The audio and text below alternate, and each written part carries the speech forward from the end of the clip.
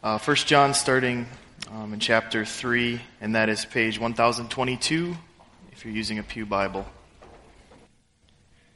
See what kind of love the Father has given to us, that we should be called children of God, and so we are. The reason why the world does not know us is that it did not know Him. Beloved, we are God's children now, and what we will be has not yet appeared. But we know that when He appears, we shall be like Him, because we shall see Him as He is. And everyone who thus hopes in Him purifies himself as He is pure. Everyone who makes a practice of sinning also practices lawlessness. Sin is lawlessness. You know that He appeared in order to take away sins, and in Him there is no sin. No one who abides in Him keeps on sinning. No one who keeps on sinning has either seen Him or known Him. Little children, let no one deceive you. Whoever practices righteousness is righteous as He is righteous. Whoever makes a practice of sinning is of the devil, for the devil has been sinning from the beginning. The reason the Son of God appeared was to destroy the works of the devil. No one born of God makes a practice of sinning, for God's seed abides in him, and he cannot keep on sinning because he has been born of God. But this it is evident who are the children of God and who are the children of the devil. Whoever does not practice righteousness is not of God, nor is the one who does not love his brother. For this is the message that you have heard from the beginning, that we should love one another. We should not be like Cain, who was of the evil one and murdered his brother.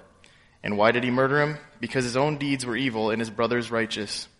Do not be surprised, brothers, that the world hates you. We know that we have passed out of death into life because we love the brothers. Whoever does not love abides in death. Everyone who hates his brother is a murderer, and you know that no murderer has eternal life abiding in him. By this we know love, that He laid down His life for us, and we ought to lay down our lives for the brothers. But if anyone has the world's goods and sees his brother in need, yet closes his heart against him, how does God's love abide in him? Little children, let us not love in word or talk, but in deed and in truth. But this we all know, that we are of the truth, and reassure our heart before Him. For whenever our heart condemns us, God is greater than our heart, and He knows everything. Beloved, if our heart does not condemn us, we have confidence before God. And whatever we ask, we receive from Him, because we keep His commandments and do what pleases Him. And this is His commandment, that we believe in the name of His Son, Jesus Christ, and love one another, just as He has commanded us. Whoever keeps His commandments abides in God, and God in him. And by this we know that He abides in us, by the Spirit whom He has given us. Beloved, do not believe every spirit, but test the spirits to see whether they are from God. For many false prophets have gone out into the world. By this you know the Spirit of God. Every spirit that confesses that Jesus Christ has come in the flesh is from God, and every spirit that does not confess Jesus is not from God. This is the spirit of the Antichrist, which you heard was coming and now is in the world already. Little children, you are from God and have overcome them, for He who is in you is greater than he who is in the world. They are from the world, therefore they speak from the world, and the world listens to them. We are from God. Whoever knows God listens to us. Whoever is not from God does not listen to us. By this we know the spirit of truth and the spirit of error. This is the word of the Lord. This is the third week that we have been in the book of 1 John. We're looking at chapter 3 today. Let me remind you of a couple of things we've talked about the last couple of weeks. John says in this letter that he writes to the church, he says he has three purposes in writing. In chapter 1, he says he's writing so that our joy might be complete. In chapter 2, he says that he's writing so that we might not sin. And then in chapter 5, he says he's writing so that we might know that we have eternal life. John's three things, his three reasons for writing this letter, are joy and holiness and assurance. Those are his desires for us. Those are his desires for the church, that we might have joy, that we might have holiness in our life, and that we might have assurance of our salvation. John writes this, again, the backdrop for this, and if you want to hear this more fully, you can certainly go and listen to the other messages that have already come. But the backdrop for this is the early forms of Gnosticism. Gnosticism is an idea of enlightened thinking, that there was these groups of people who began to change what the gospel looked like for the early church. And one of the ways that they did that, one of the main ways that they did that, was the Gnostics began to teach that there was a separation between the physical body and the spiritual part of who we are. that the spiritual part of who we are was good and could be changed and converted, but the physical part of who we are could not be. The physical part of what we are in our body was evil, and our spirit was good. And in fact, they took that so far to say that there was no possible way that Jesus, the Son of God, there was no way that the Son of God could come and inhabit this physical body. And last week I said one of the reasons I think that began to happen is because we know our body. We know the sins of our flesh. We know all of the things that we're prone to do and the desires that we have. And so these men began to just think there's no way that God, the holy God, could come and live in this body. And so they began to concoct, really change the truth of who Jesus was. Some of them said Jesus actually wasn't ever a human in human form. It was just the teachings of Jesus in the 3 years that he spent leading the disciples and teaching throughout Israel. He was just an apparition. He was just a ghost. He did come from heaven and God sent his son, but he never became human. He was never born as a baby. He never lived an early life. He just showed up, looked like a man, taught like a man. Everyone thought he was a man, but he was a ghost. The other concoction was the idea that Jesus, there was a man named Jesus who was born as a baby to Joseph and Mary in a natural way, and he was a pretty good guy. He lived a pretty good life. He was as righteous and holy as a human can be. And so God chose that man, Jesus, and at Jesus' baptism by John the Baptist in the Jordan, when the dove descends from heaven and God says, "This is my son in whom I'm well pleased," at that moment, God actually enters into the man of Jesus and then leaves right before the man of Jesus dies on the cross. That God descends, lives in this man for a little while, and then leaves. Again, that's the background for this book. That's the Gnostic teaching that John is refuting as he goes through these chapters and as he writes this letter to the early church. He's saying that I was there. That's his response early on in the book of John. He says, "I was there. I have heard him. I have seen him. I have studied him with my own eyes. I have heard what he has had to say. I've touched him." John was the disciple who was reclining and leaning against Jesus at one of the dinners. He says, "I was there. I know he was a man, and I know he's the Son of God." Both of those things are totally 100% absolutely true. He was man, and he is God. And so John begins to refute those Gnostic teachings. And then he continues on. He continues on with how we might be sure that Jesus is the Son of God, and how we might be sure that Jesus is in fact our Savior. And last week in chapter 2, we talked about the 3 tests that John gives us to help us to know if we are saved, if we're really believers, if this is really true for us. He gives us 3 tests. He gives us the moral test of righteousness, that the moral test that says if we keep his commandments, that we are in fact believers. We seek to please the one that we love. And if we love God, we try to keep his commands. He gives us the social test of love. The test that says there's a new commandment that I give to you, one that if you love me, you will love your brother. That's what Jesus says on his last night. And John says that this is the test. If you love one another, you in fact are a believer. And then John gives the 3rd test, the doctrinal test of truth. He says, our attitude and our acceptance of truth, particularly about Jesus being 100% man and 100% God, if we believe that, if we accept that, that shows our conversion. Those are the 3 tests that John talks about last week in chapter 2. Now, we're coming to this each week, every 7 days. We come on a Sunday morning and we dive into the next chapter. That's not how John wrote it. He didn't take a 7-day break and then write the next portion. This is one long letter, and all of these things are associated from the very beginning to the very end. And so sometimes it's hard for us to incorporate all that together and let it flow from chapter 1 into chapter 2 into chapter 3. When John wrote the letter, there wasn't chapters. It was just one long narrative. John, as I said that early in that first day, was that this is at the end of his life. He's probably 70, 80, 90 years old, somewhere in here. It's the very end of his life, and he's writing this letter. He's trying to get these things out to the church, and his style is different than Paul. When Paul writes his letters to the church, he's very logical. He starts with one line and he says, this is true, and then if that is true, this is true, and if that is true, this is true, and if that is true, this is true. And he spells it out for us. And if you're a logical thinker, you like the way that Paul writes. John doesn't write that way. When John writes, especially now in this part of his life, he's an older man, and he begins to tell a story.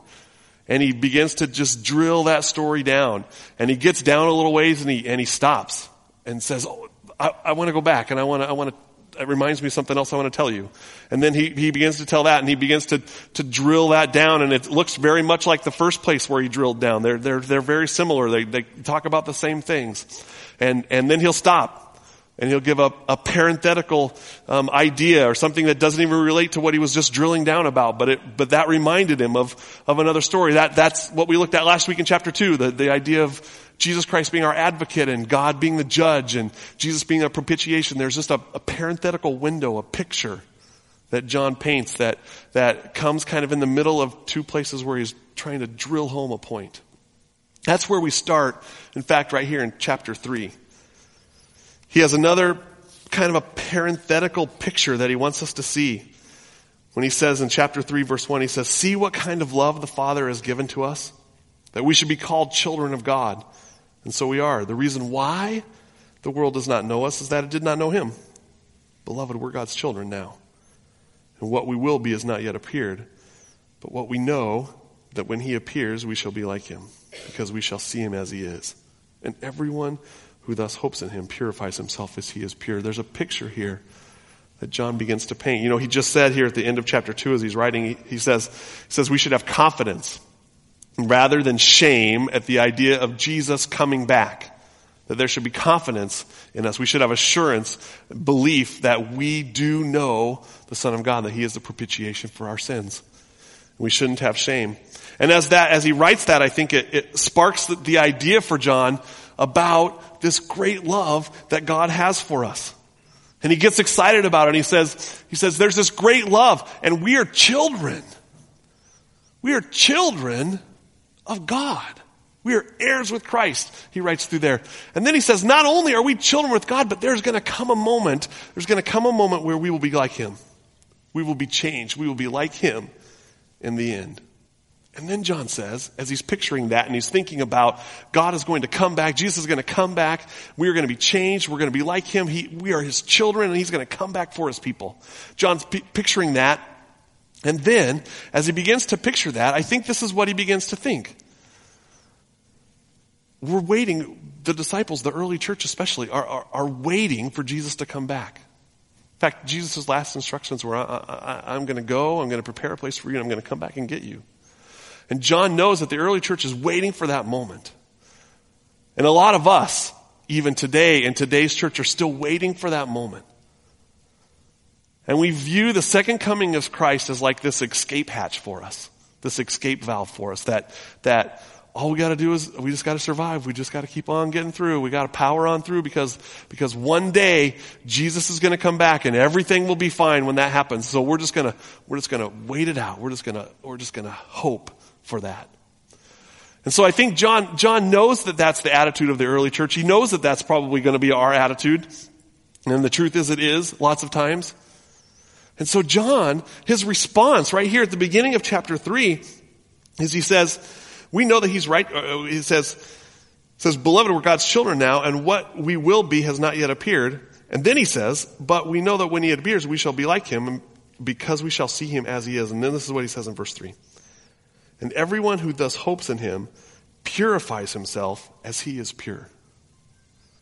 John does not say, just wait for that day, just long for that day and everything will be fine. John says, if this is true, and Jesus is preparing a place for us and he's going to come back and get us, what we need to do is not just hope for that day, but what we need to do is purify ourselves. We need to be doing all that we can to make sure that our lives are right and that we're following his commands and we're loving one another. That we're understanding and declaring the truth, that we're working on we're not just waiting it out. When Jesus is going to come back, we're purifying ourselves and we're preparing ourselves so that when Jesus comes back and we have to give an account for who we are and what we're doing, we're purifying ourselves. And then after that little vignette, that little parenthetical picture, John goes on to write, everyone who makes a practice of sinning also practices lawlessness. Sin is lawlessness. You know that he appeared in order to take away sins, and in him there is no sin. No one who abides in him keeps on sinning. No one who keeps on sinning has either seen him or known him. Little children, let no one deceive you. Whoever practices righteousness is righteous, as he is righteous. Whoever makes a practice of sinning is of the devil. For the devil has been sinning from the beginning. The reason the Son of God appeared was to destroy the works of the devil. No one born of God makes a practice of sinning, for God's seed abides in him, and he cannot keep on sinning because he has been born of God. By this, it is evident that we who are children of God and who are children of the devil. Whoever does not practice righteousness is not of God, nor is the one who does not love his brother. This picture, John begins, remember he drilled down in chapter 2, he drilled down, he said there's 3 tests. There's the, do you obey my commands? There's the, do you love your brother? And do you listen to truth and understand and believe truth? And now he kind of comes up, and now he's going to drill down in those same 3 thoughts again, those same kind of 3 tests again. And he does it in an idea of a contrast. He wants to give us the picture. Remember John, as I said in that first day, John is black and white. You are either in God or you're out. It's either dark or light. It's either death or life. There's no middle ground for John. He's always one or the other. There's one side that's right. There's one side that's wrong. And so John begins to show us that contrast right here in 1 John chapter 3. He begins to give us the contrast between righteousness and sin. Between righteousness and sin. And he does it twice, actually, in these verses. In verses 4 and in verse 8, in those 2 verses, he talks about the origin of sin, about where it came from. He says sin is lawlessness, he says in verse 4, and then in verse 8 he says, and sin comes from the devil. It's lawlessness, and it comes from the devil. This is lawless. Sin is lawlessness. Is a pretty good definition of sin, and yet it seems pretty broad. There's a lot of room in that definition for sin. And we don't necessarily like broad definitions of sin. We want to have a pretty specific definition of sin.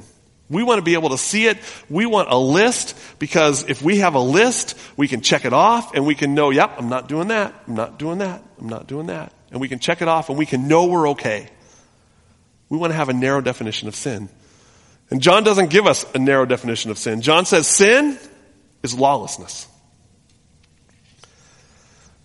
Sometimes the easy definition, or the definition that we hear early on for what sin is not this definition of sin as lawlessness, but instead we hear the definition that sin is breaking a known law of God.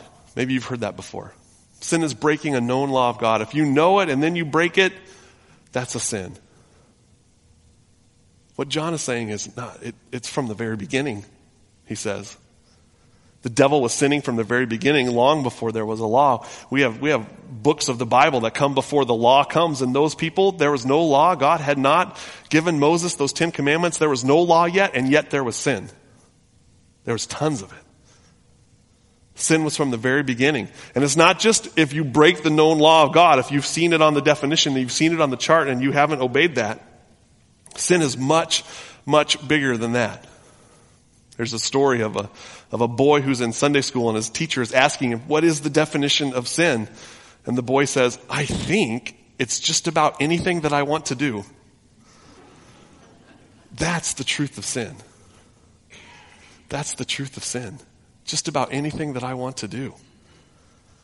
Sin is not just breaking the known law of God, but sin is all around us. And the Gnostics, one of the things that the Gnostics were trying to do was they wanted to separate soul and body, because as I've said already, they knew what their body was like. They knew all the things that their body was inclined to do and how they were prone to wander. And so the best idea that they could come up with, the best way that they could do it was let's separate our body and our soul. As long as our soul is right and our spirit is right and what's inside of us is okay, this physical part, this body can do whatever it wants because it's prone to do that anyway.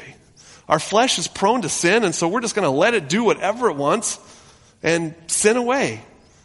But that sin doesn't count because it's just our body. It's not our soul. The Gnostics were trying to separate that out. As long as they could be spiritually pure, they felt like they would be accepted. That's what we like. We like to try to diagnose sin and to knock it down to where we can control it and we can understand it. We like narrow definitions. We do not like broad definitions. We don't like definitions where anything that we do that is not for the glory of God is actually sin. That's way too broad for us. We don't like that idea. The truth is, though, that the definition of sin is much larger than anything that we can imagine. The definition of sin is so much broader than what we can imagine. I know a guy, a friend, who has made the statement, I've heard him make it, to say, this was his statement, for the last 2 years, I have not sinned. And another friend of mine has said, I've heard him say that comment. I've heard him say those things, and yet I watch him with his wife. And I know that there's sin in his life. And this first gentleman that makes that statement, he has this narrow view. I know the law of God. I know the rules that God has set forth for me. And as long as I can check off that list, I'm good. I haven't sinned. Scripture doesn't give us that picture. In fact, Isaiah 53, if you know that book, it says, all we like sheep have gone astray. Each of us has turned to his own way. And then it says that God has laid our iniquities on him, on the Son, on Jesus. Each of us has turned to his own way. That's the way it is. All of us have sinned. All of us have fallen short. And John, earlier in chapter 1, he says, if you think that you don't have sin, you're deceiving yourself, and the truth isn't in you. He says, we've all sinned. All of us have. And not just have we done it in the past, but all of us live in a state where sin keeps knocking at our door, and it keeps bubbling up inside of us. John then gives the picture. He says, sin started at the beginning. It was lawlessness. It came from the devil. And then he gives a picture of the work of Christ. He does that in verses 5 and again in the second part of verse 8. He says in verse 5, he says, you know that he, Jesus, appeared to take away the sins, and in him there is no sin. Also in verse 8, he says that the reason the Son of God appeared was to destroy the works of the devil. Why did Jesus come?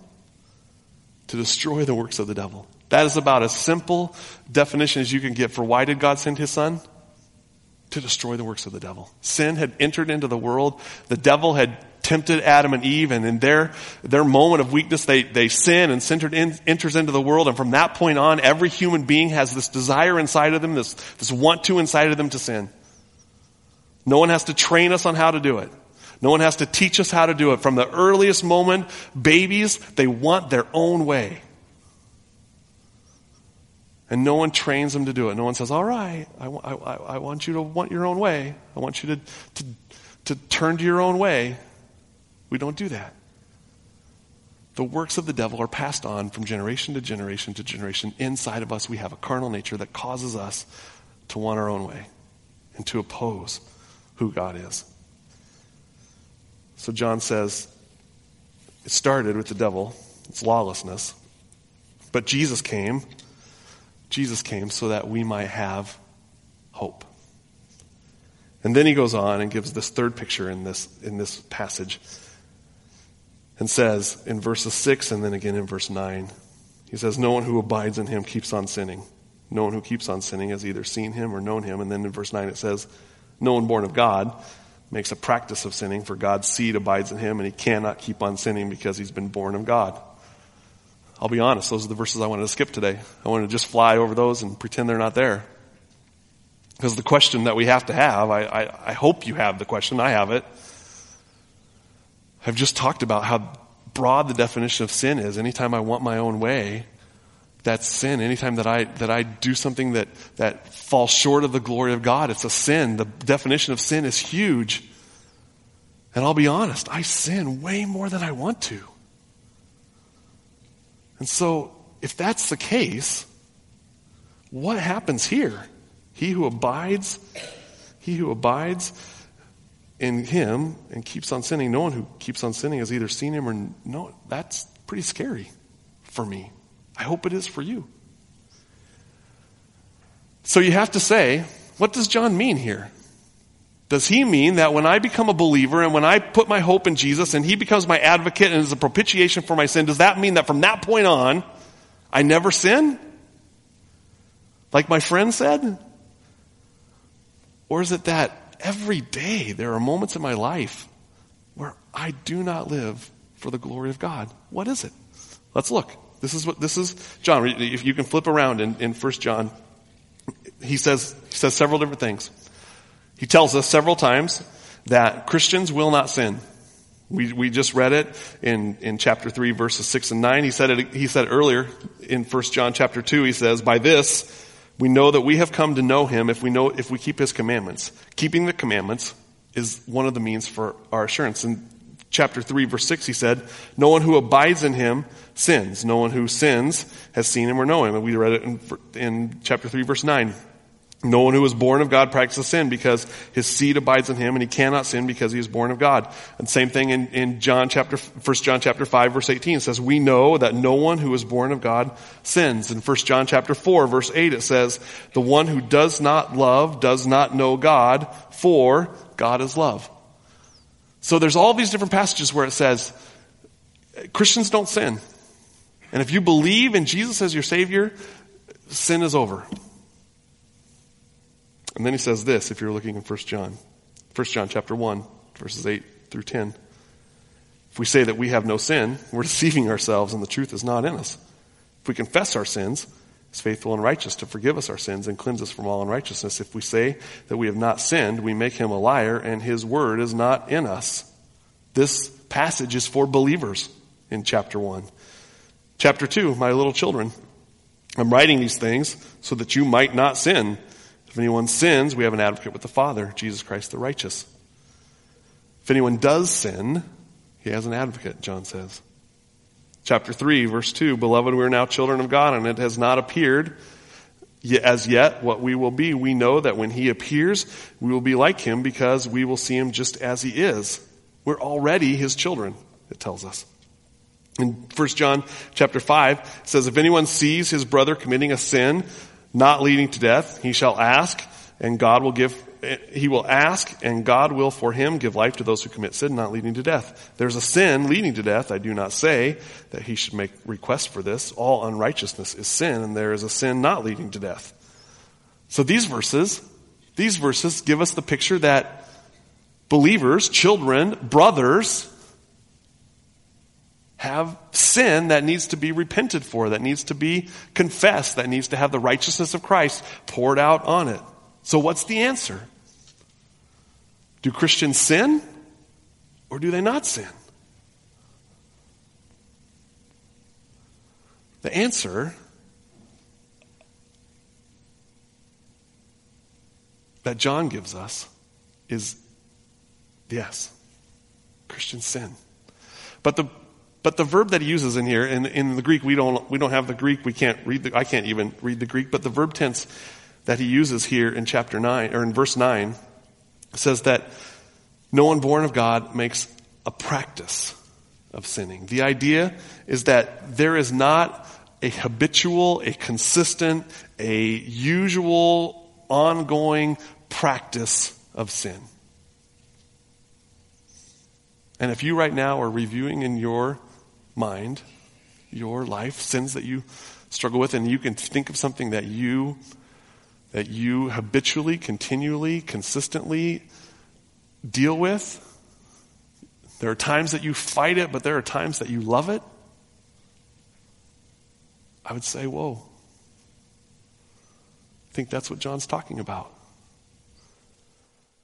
There's going to be times in our life where we sin. There's going to be times in our life where we fall short of the perfect holy standard of God. We have done it and we will do it. But when we begin to practice it continually, consistently, over and over and over,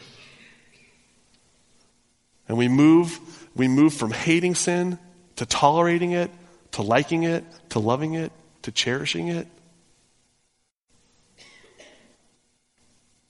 I think John would say, you're not there. You have not moved from dark to light. You have not moved from death to life. But the truth that John says over and over and over, if we confess our sins, he's faithful and just to forgive us our sins and to cleanse us from all unrighteousness, that God has provided for us an advocate, Jesus Christ the righteous. He is the propitiation for our sins. We have hope. We have forgiveness for our sins. The blood of Jesus is poured out for us. So does a Christian continue to sin? I think the answer to that is yes. But he hates it. He hates it. He doesn't do it over and over. He doesn't cherish it. He doesn't love it. He doesn't come back to it. He hates it. He fights it. He battles against it. He doesn't keep on practicing it. And he confesses it and looks to the righteousness of Christ as a covering for his sin. John goes on then here in chapter 3, he talks about the first test was the moral test. Do we obey his commands? And the answer is, those of us that believe we do obey his commands, and his righteousness is in us. And then he comes back to that second test. Remember the social test, the idea of if you love me, you will love your neighbor. You will love others as yourself. That was Jesus' command, and John repeats it to the believers in 1 John chapter 2.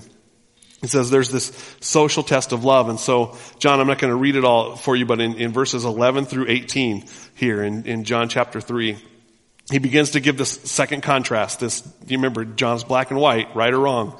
He says there's really two ways that you can respond. If you are a believer, there's two things that you can have. You can have love or you can have hate for those around you.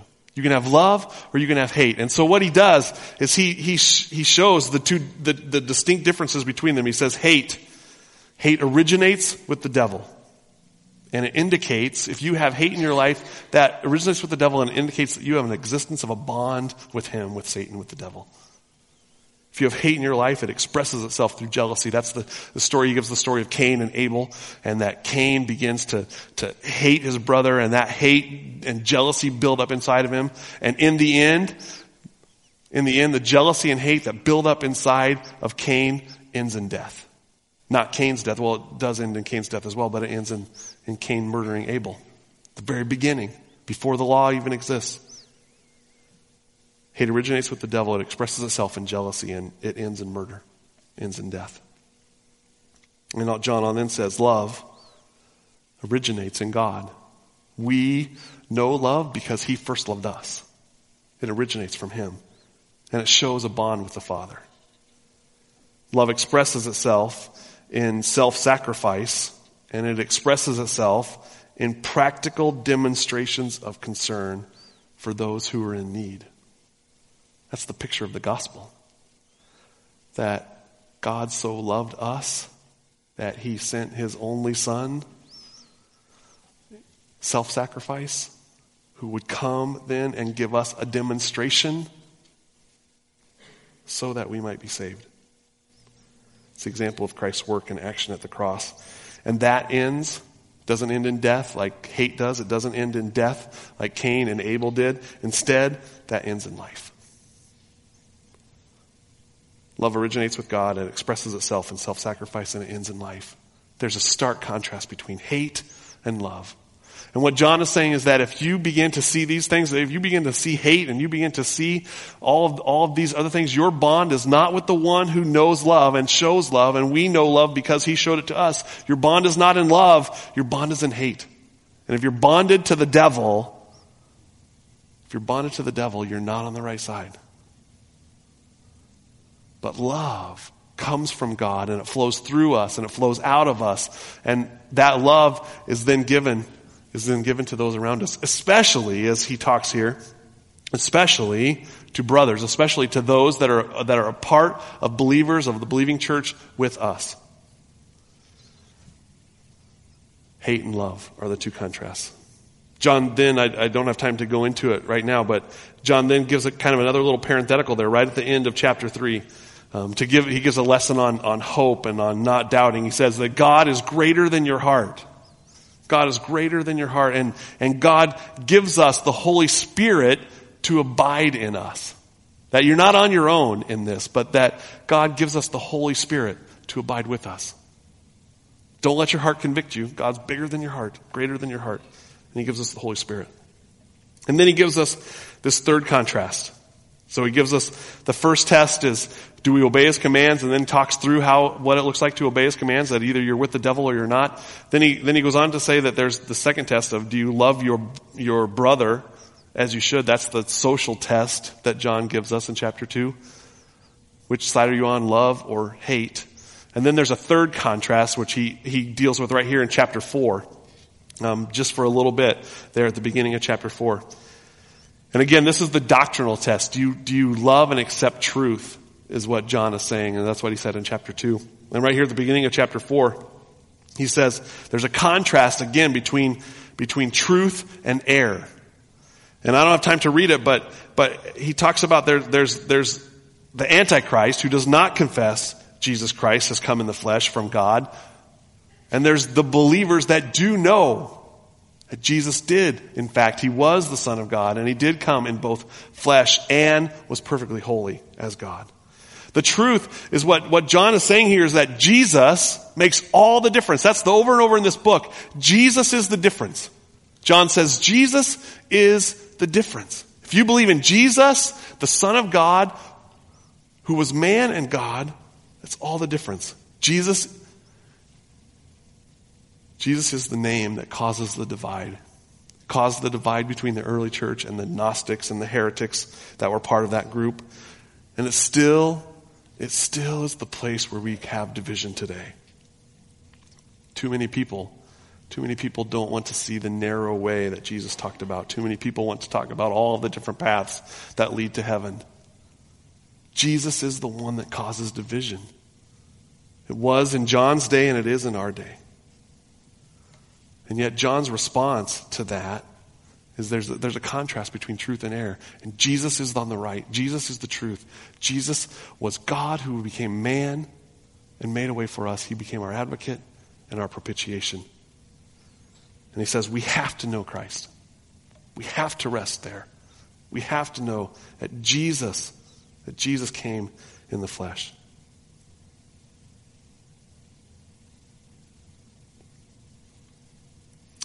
John reiterates all through this chapter those same 3 points. You can know, you can be assured, you can have assurance of your salvation as you begin to look through your life and you see these things bubbling up over and over. That you obey my commands because you love me and obey my commands is what God would say. And that you love your brother, you love the created ones, God's created ones, and then that you love the truth about Jesus. And you know beyond a shadow of a doubt that Jesus is God's incarnate Son. Those are the 3 marks of believers, and John points to them over and over and over again. We can have hope today. There is hope for us today.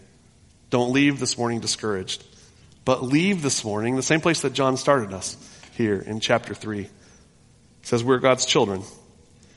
And what we will be has not yet appeared. But we know that when he appears, we shall be like him, and we shall see him as he is. And the response to that is not, let's wait it out, but let's purify ourselves. Let's purify ourselves. Let's chase after him. Let's obey his commands. Let's love our brothers. Let's love Jesus and believe in Jesus. He is the only way. He's our advocate. He is our propitiation. stand with me this morning. We're going to sing and declare that grace again. Who breaks the power of sin and darkness, whose love is mighty and so much stronger, the King of glory, the King above all kings. Who shakes the whole earth with holy thunder and leaves us breathless and awe and wonder, the King of glory, the King above all kings. This is amazing grace.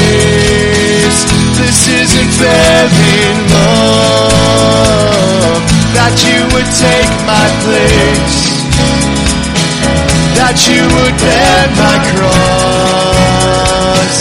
You laid down your life, that I would be set free. Oh, Jesus, I sing for all that you've done for me.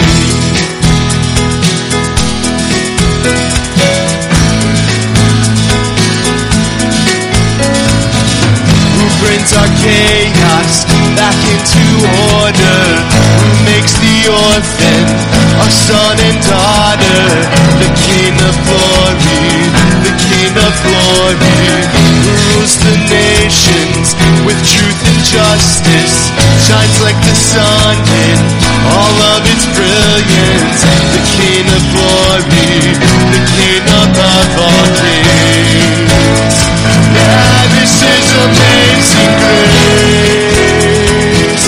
This is unfailing love, that you would take my place, that you would bear my cross.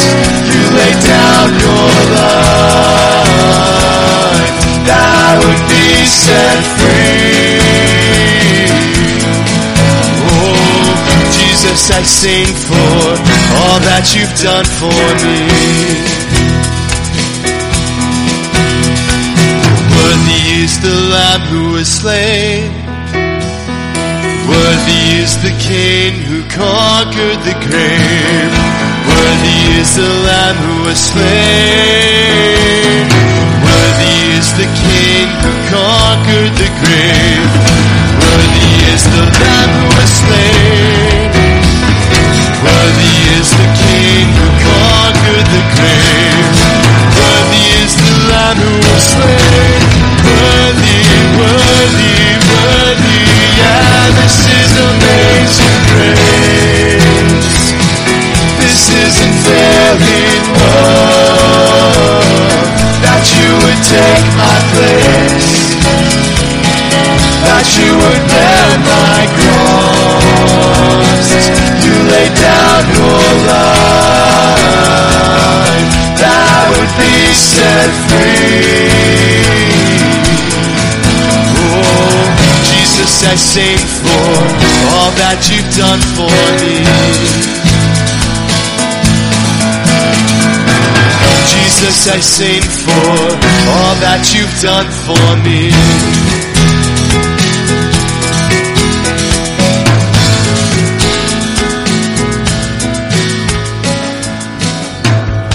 God, my prayer this morning is that you will encourage us. God, cause us not to be discouraged. Cause us to rejoice in the fact that you have made a way for us. That you did send your Son, Jesus Christ the righteous, to be our advocate. Let us be encouraged by that. But God also, this morning, cause us to look, to evaluate, to dive into to our lives.